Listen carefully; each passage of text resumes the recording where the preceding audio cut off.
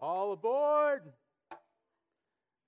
Today is the day that we've been building steam for a long time, the launch of our Unstoppable campaign, where we seek to build unstoppable momentum in our church by stretching our faith and helping to grow our financial health as a church.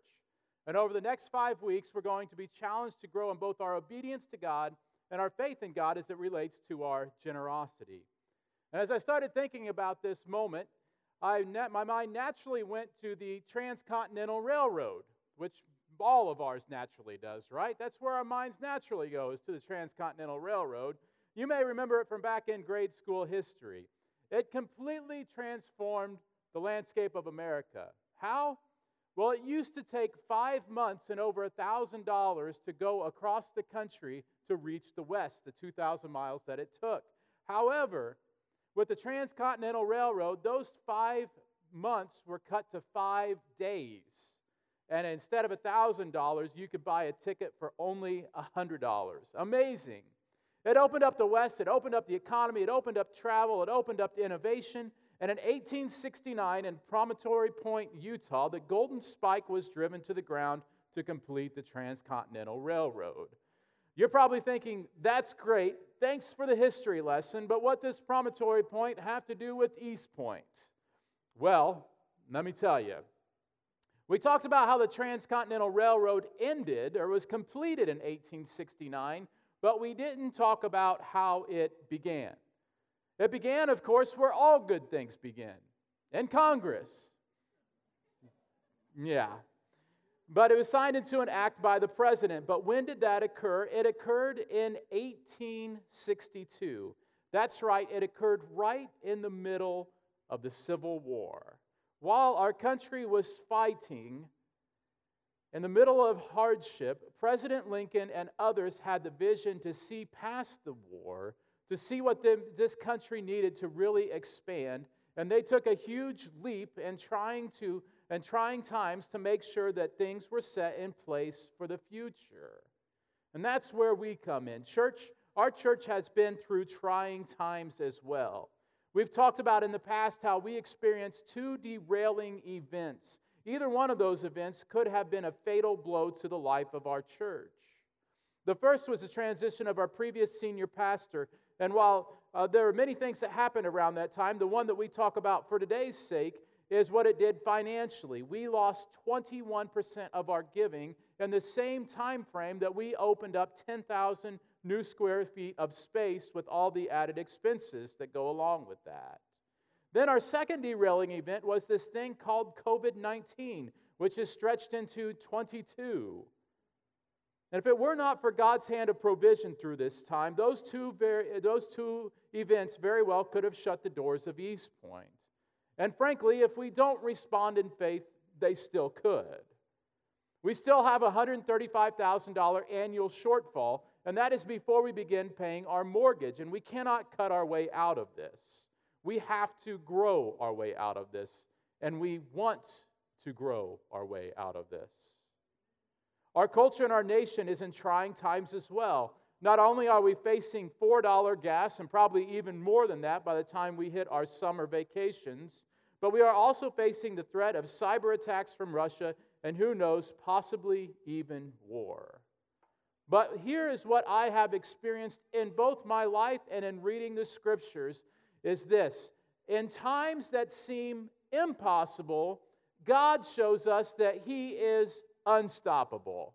Amen? In times that seem impossible, God shows us that He is unstoppable.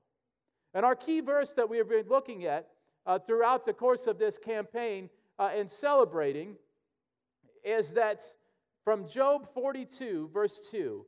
And you know the book of Job is a book where everything goes wrong for Job. Nothing goes right for him. And everybody's dying, the plants that he's planted are wilting, nothing is going well for him, and yet in the midst of it all, he says to the Lord, I know that you can do anything, and no one can stop you. Job wasn't looking back to what God had done as much as he was looking forward to what God was about to do. And in the same time, today, we don't just look back to the trials that we have experienced, but we look forward to what God is about to do in our midst. Let me talk about another train for a minute today as well. It's the verb train. It is this, that God trains His people through trials. God trains His people through trials. Now, our area is getting ready for preparing for unprecedented growth, which is about to happen with the Intel project that's about 5 miles from here.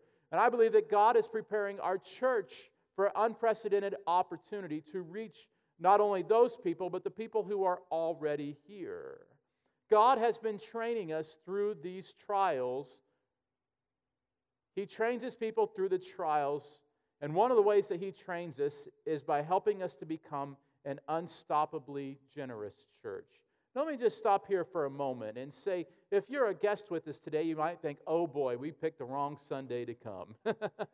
Now, let me just promise you, this isn't something that we talk about all the time, but we do believe that Jesus is Lord of all, and that includes our finances, and that includes all the decisions that we make regarding them. And so if you're new here today, this isn't necessarily something that we are expecting you to participate in. But it is something that we do believe firmly that Jesus is Lord of all, including our financial situation. So how does a church become an unstoppably generous church? Well, let me just say this. An unstoppably generous church understands two concepts. The two concepts that we have to wrap our minds around this morning are partnership and promise. Partnership and promise. And what we see is that our partnership and His promise. And the book of Philippians is where we're going to be looking over the next 4 weeks. And in the book of Philippians, we see that they are known for their generosity. This is something that they were known for, that they had been generous towards Paul in many ways while he was in prison. And while he visited them there, they had been very hospitable towards him. And so when Paul speaks to them, he's speaking to people who know this and who he's encouraging to grow in this. In the same way, I think East Point understands a lot of these principles, but we're also looking to grow in our faith in our unstoppable God. And so as we take a look at this, we must understand that Paul is in prison while he's writing this. Now, Paul wound up in prison a lot of different times, and all the times that he wound up in prison, it was for good reasons, fortunately. But he wound up in prison so often for preaching the gospel, for proclaiming that Jesus is Lord and Caesar is not. And so as Paul is writing from prison, he begins his letter with a greeting, and then he begins with this promise to the Philippian people. In Philippians 1, verses 3 through 6, which is the core of our text for today, he says, I thank my God every time I remember you.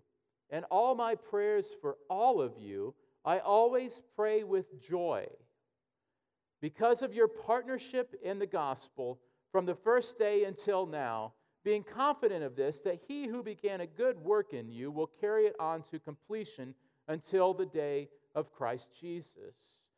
So he says, I always pray with joy because of your partnership in the gospel. Your partnership in the gospel. Now, when we think of that word partnership, one word that comes to mind is business. We think of business relationships. But the word partnership, it's a Greek word koinonia. I don't need to bore you with the Greek background or anything else. But the understanding of this is that koinonia, this word partnership, it literally means to be one in purpose. It means that we are one together with the same purpose. And so when we talk about our partnership in the gospel, what we must understand is that God's people are one in purpose. And this raises some questions. I know it raised some questions for me personally. When we talk about generosity, some of the questions that come up, especially in our situation, was, well, we weren't here when all of this happened. Why should we be the ones to lead us out of this? Well, we didn't make the decision for the new edition. Why should we be the ones to pay for that? We've been giving faithfully all along. Why should we give more? All those questions are ones that I've wrestled with personally, and I bet you wrestle with as well. I just want to tell you, it's okay to wrestle with those questions. It's okay to ask those questions, because where I end up going back to over and over again is that God has called us here to lead by example. God has called us here to lead through this hardship and to grow our faith in Jesus Christ. And that is something that we are more than willing to do, because we know that God has started something great at East Point and that He is going to be the one who brings it to completion. And if that's going to happen, then our partnership is vitally important. God's people are one in purpose. And I look forward to 5 years from now when we are going down the tracks in full stride, when we are rolling down with great momentum, and when we're seeing 100 baptisms in a single year, when our children's ministry, our youth ministry, and our adult ministries are all exploded, and we're going to look back and say, I'm so glad that we kept going. I'm so glad that we took that step of faith and chose to be radically generous. Because of your partnership, because of your oneness in the gospel. That's what Paul was thankful for. And that's what we are thankful for as well.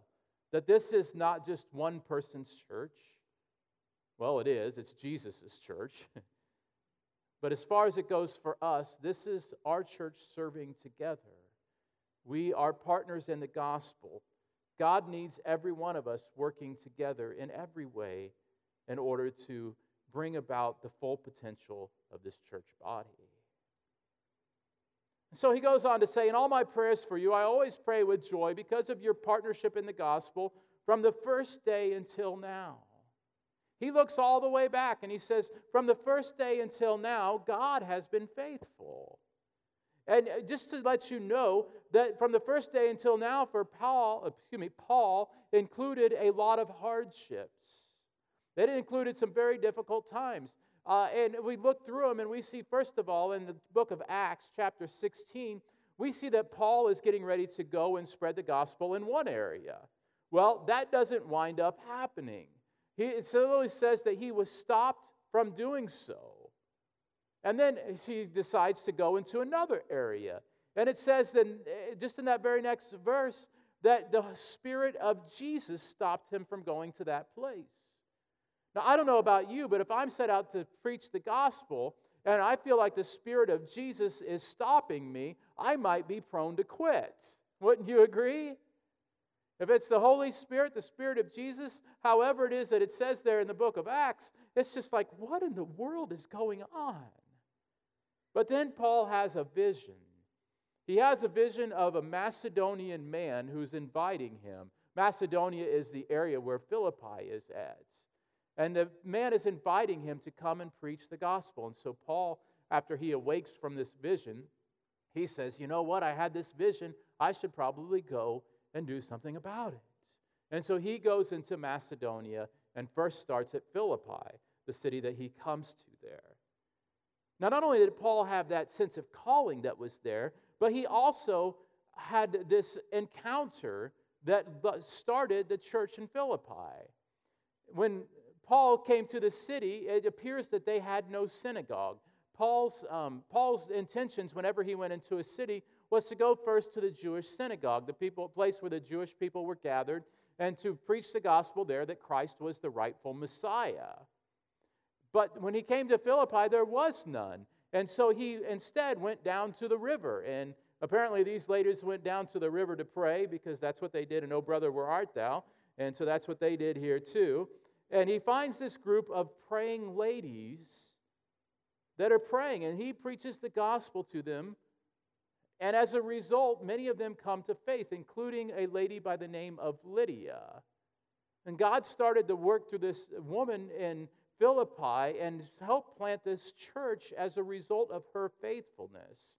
Lydia appears to be a wealthy woman. She was a dealer in purple cloth, which I don't know if you've gone to, the fabric store lately, but back in the day, purple cloth was a symbol of royalty. This was something that would have been quite expensive. And so she goes and she becomes a believer in Jesus. She's baptized, and as a result of this, she says, Paul, if you see me as a true believer, then come to our house and stay here. And so Paul went to Lydia's house, and he eventually starts the church as a result of this. And while Paul is preaching in the city later on, he's actually arrested and in jail, and that's where God does a further great work. Not only did he speak to him in a vision, not only did he find these ladies down by the river praying, but then he has this further vision while he's in prison, where there's not just a vision, has this experience where there's an earthquake. And while the jail cells are opened and the jailer's about ready to take his own life because he knows that he's going to be held accountable, he looks up and everybody's still in jail, and Paul is there, and Paul ends up leading this guy to Christ as a result. And this whole thing goes on. It's an amazing experience that happens. But that's how God showed his faithfulness in and through the work of Paul from the first day until now. Paul's looking back and saying, remember all those things that happened? Do you remember the vision I told you about? Do you remember me meeting you down by the river? Do you remember that time when we were in jail? Do you remember all those things? God was at work through all of them, and he's been at work since then until now. He's still at work. And so what we see here is that our partnership is one thing, that God's people are one in purpose, but in and of itself, our partnership is not enough. What follows next is his promise. And God's promise is this, that he who began a good work in you will be faithful to carry it on to completion until the day of Christ Jesus. He who began a good work in y'all is what it literally means, not just in you individually, but in all y'all. He who began a good work in all of you will carry it on to completion until the day of Christ Jesus. So here's what we understand about his promise, is that what God starts, he finishes. What God starts, he finishes. Did you know that this whole church was started in a garage 70 years ago? That's how this church got started. Garages weren't even that big back then. And in somebody's house, they had a garage, and they decided to start a church that became known Norton Church of Christ. And within a few years, they outgrew that garage and took a huge step of faith and wound up building a building on a couple of acres, not even 2 acres of ground from my understanding, very small footprint. And they kept building on and building on as babies were born and people were baptized and new people moved to the area. They continued to take those steps of faith until they were all out of space. And then in 1999, they came out to this area and looked at all these, what were just corn and bean fields and trees out here. And they came and they said, you know what? That's where things are headed. We need to go that direction. And there were about 200 of them at the time. And they decided, they were actually looking at a field across the street here, and it's still empty. They said, no, that's not big enough. That's not going to be enough for what God's going to do in us. And so they looked across the street here, and this field, along with all the houses that are right back here, none of that existed. It was just, well, the field existed, but it was just a field, right? And so they said, we want that place. The realtor said, it's too much money. You guys don't have enough money for that. God worked out a partnership, though, with National Church Residences to be able to develop that as houses and for us to get this prime property right up against the road here so that we can be very visible. God did all that work behind the scenes of East Point. And in 2004, we moved out here to this new facility. And God bumped up our numbers from 200 to 400 pretty quickly. And we see that through all of that, that's just the building history. That's not the history of the people who grew up here, who went into ministry, which we have several people who grew up here and went on to be preachers and go on to share in different forms of ministry. We have different people here who came to faith in Jesus Christ. We have people here who grew in their faith in Christ and as a result are Christian leaders in the world today. What God starts, he finishes. And do you know what? I don't think he's finished with East Point yet. Do you? God is just getting started. Even though we're 70 years old, he's just getting started. And so I want to talk to you today about some of the things that you'll be hearing about over the course of the next several weeks. I want to talk to you about what we're going to be doing as we enter into this 25-month stewardship campaign and what that looks like for us and what that looks like for you. The purpose of the Unstoppable Initiative is this. It's twofold. The first and most important is to grow our faith in our unstoppable God, and the second is to reestablish our financial health. And you might be thinking, well, that sounds really nice, Dustin, but is this really just trying to get money? No, it's not. At the end of the day, if we get $2 million and our faith doesn't grow, we have failed in our purpose. Because God's got plenty of money out there, okay? What He's looking for and searching the earth for are faithful people who will carry forth His purpose. And what we want to do is we want to grow our faith through this season. And we want to grow our faith so that God can do that unstoppable work in us and through us. What's our financial goal? Well, we have a home run and a grand slam goal because I really miss baseball, and I wish they'd get their act together and come together so we could have a baseball season. Amen? Yeah. But we have a home run goal of $500,000 over and above our regular offerings over the next 2 years or 25 months from April 2022 to April 2024, and we have a grand slam goal of $1 million. Now, the way this works is we ask people to give over and above their regular giving. That means that on our website, on our envelopes and things like that, when people write a check, they can write it out and to put Unstoppable on the subject line. When people do the online giving, they can mark it as Unstoppable. That's over and above what we currently give. Now, if you've been giving to our previous stewardship campaign or initial initiative, all those things have now come to a conclusion. Those are things that we are no longer reaching out for at this point as they have concluded their time. Let me talk a little bit about our needs. Our first need is for a balanced budget. Now, like we said, if we were trying to cut ourselves out of this situation, we would wind up hamstringing the future of the church. We would never be able to cut our way out of this and survive. What we have to do is we have to grow in order to do this.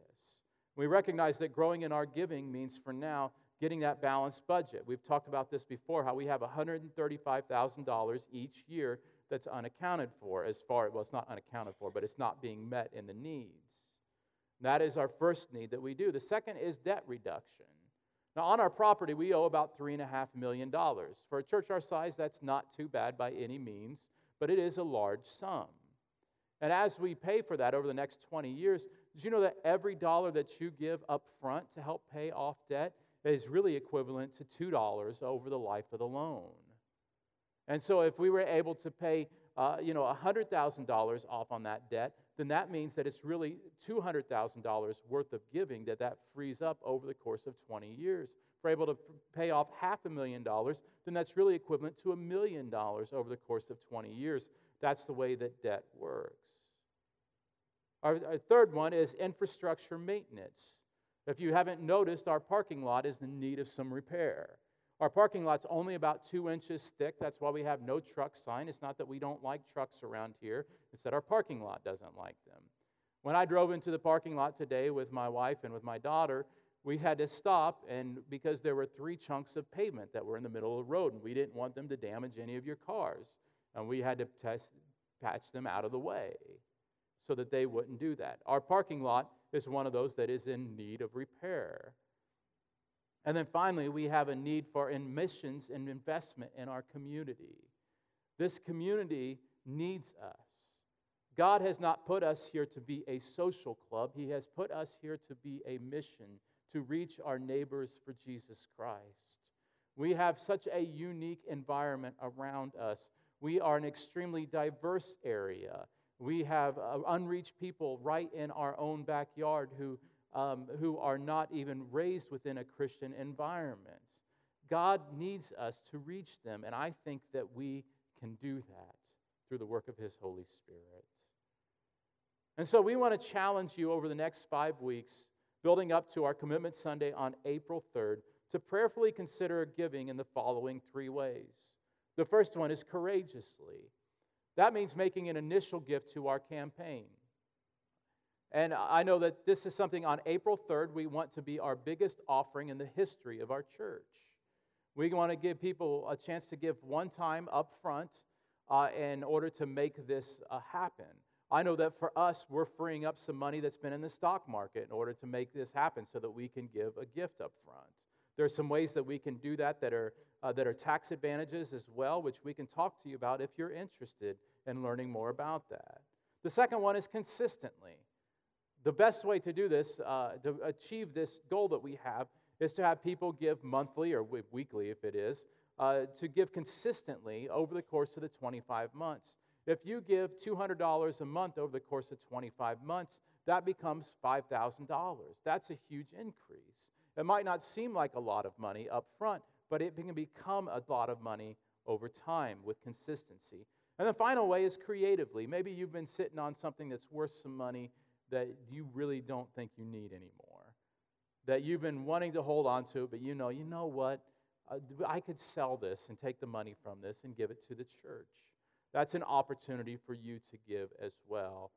But this is a way for us all to get on board with this. And what we want to do is we want to invite you to come and to hear more about what's going on in the life of our church and about this campaign. When you came in this morning, you should have received a train ticket.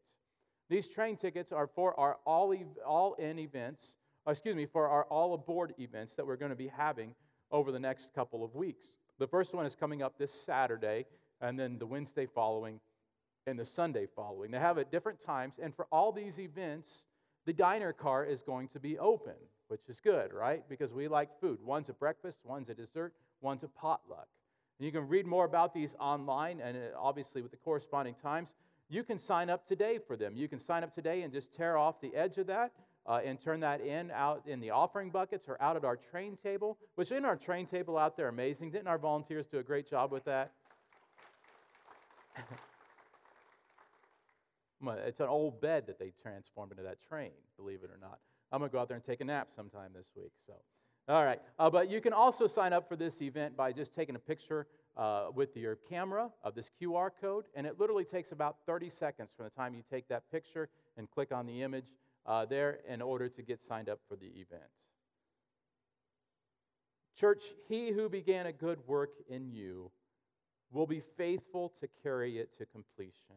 I love that verse because I realized just a couple of years ago, I've been reading this verse since I was in high school, but I love that part about he will carry it. He will carry it. As much as this can seem like a burden for us, I'm telling you that it's not Dustin Fulton who carries this church. It's not you individually who carries this church. It's not even us collectively who carries this church. But the same one who carried the cross is the one who carries his church. And that is where we can find peace and find rest.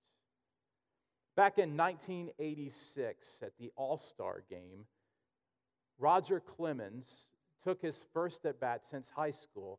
He played in the American League, and in the American League, they did not have interleague play yet at that point in time, so he never had to go to bat. However, he went to bat for the first time against a guy by the name of Dwight Gooden. If you remember Dwight Gooden, he had a fastball that got up right around 100 miles an hour. And as that first pitch came in to Roger Clemens, and he could barely even see it go by, he was blown away by how fast it was. And he stepped out of the batter's box and looked back to the catcher, Gary Carter, and the umpire, Bruce Fremming. And he asked the umpire, he said, "Bruce, does my fastball look like that?" And Bruce looked at Roger, who was also known to throw in the upper 90s, nearing 100 miles an hour, said, "Yes, Roger, it does. It looks like that." And while Roger Clemens stepped back in the box and quickly struck out on 3 pitches, when he went back out on the mound, he had a renewed sense of confidence. Because, you see, he had seen from a different angle what he could do, and he now understood in a different way how powerful his fastball was, that it was unstoppable. And he went on to clear out the next 3 innings, to pitch 3 perfect innings, to win the MVP that year, and went on to dominate the rest of the season. And if it wasn't for Bill Buckner and the between the legs air, they would have won the World Series that year. From that moment on, he understood differently how unstoppable his fastball was. Church, how could we understand and get that same confidence that God is working in us to win people to the Lord and to build them up in the faith? How is it that we can see from a different perspective today the unstoppable work of God? We look at ourselves and we see that we're recovering. We have a lot of debt. Some of our ministries are just now getting restarted after COVID. What would give us the confidence that God is working in us? What is it, like Roger Clemens, that we could see instead of in ourselves, now we see that it's in God, that He is working in us, and the work of God is unstoppable. You know, one day while sitting in prison, the Apostle Paul wrote a letter to a small church in Philippi. And in that letter he wrote, "He who began a good work in you will be faithful to carry it to completion." And you know what?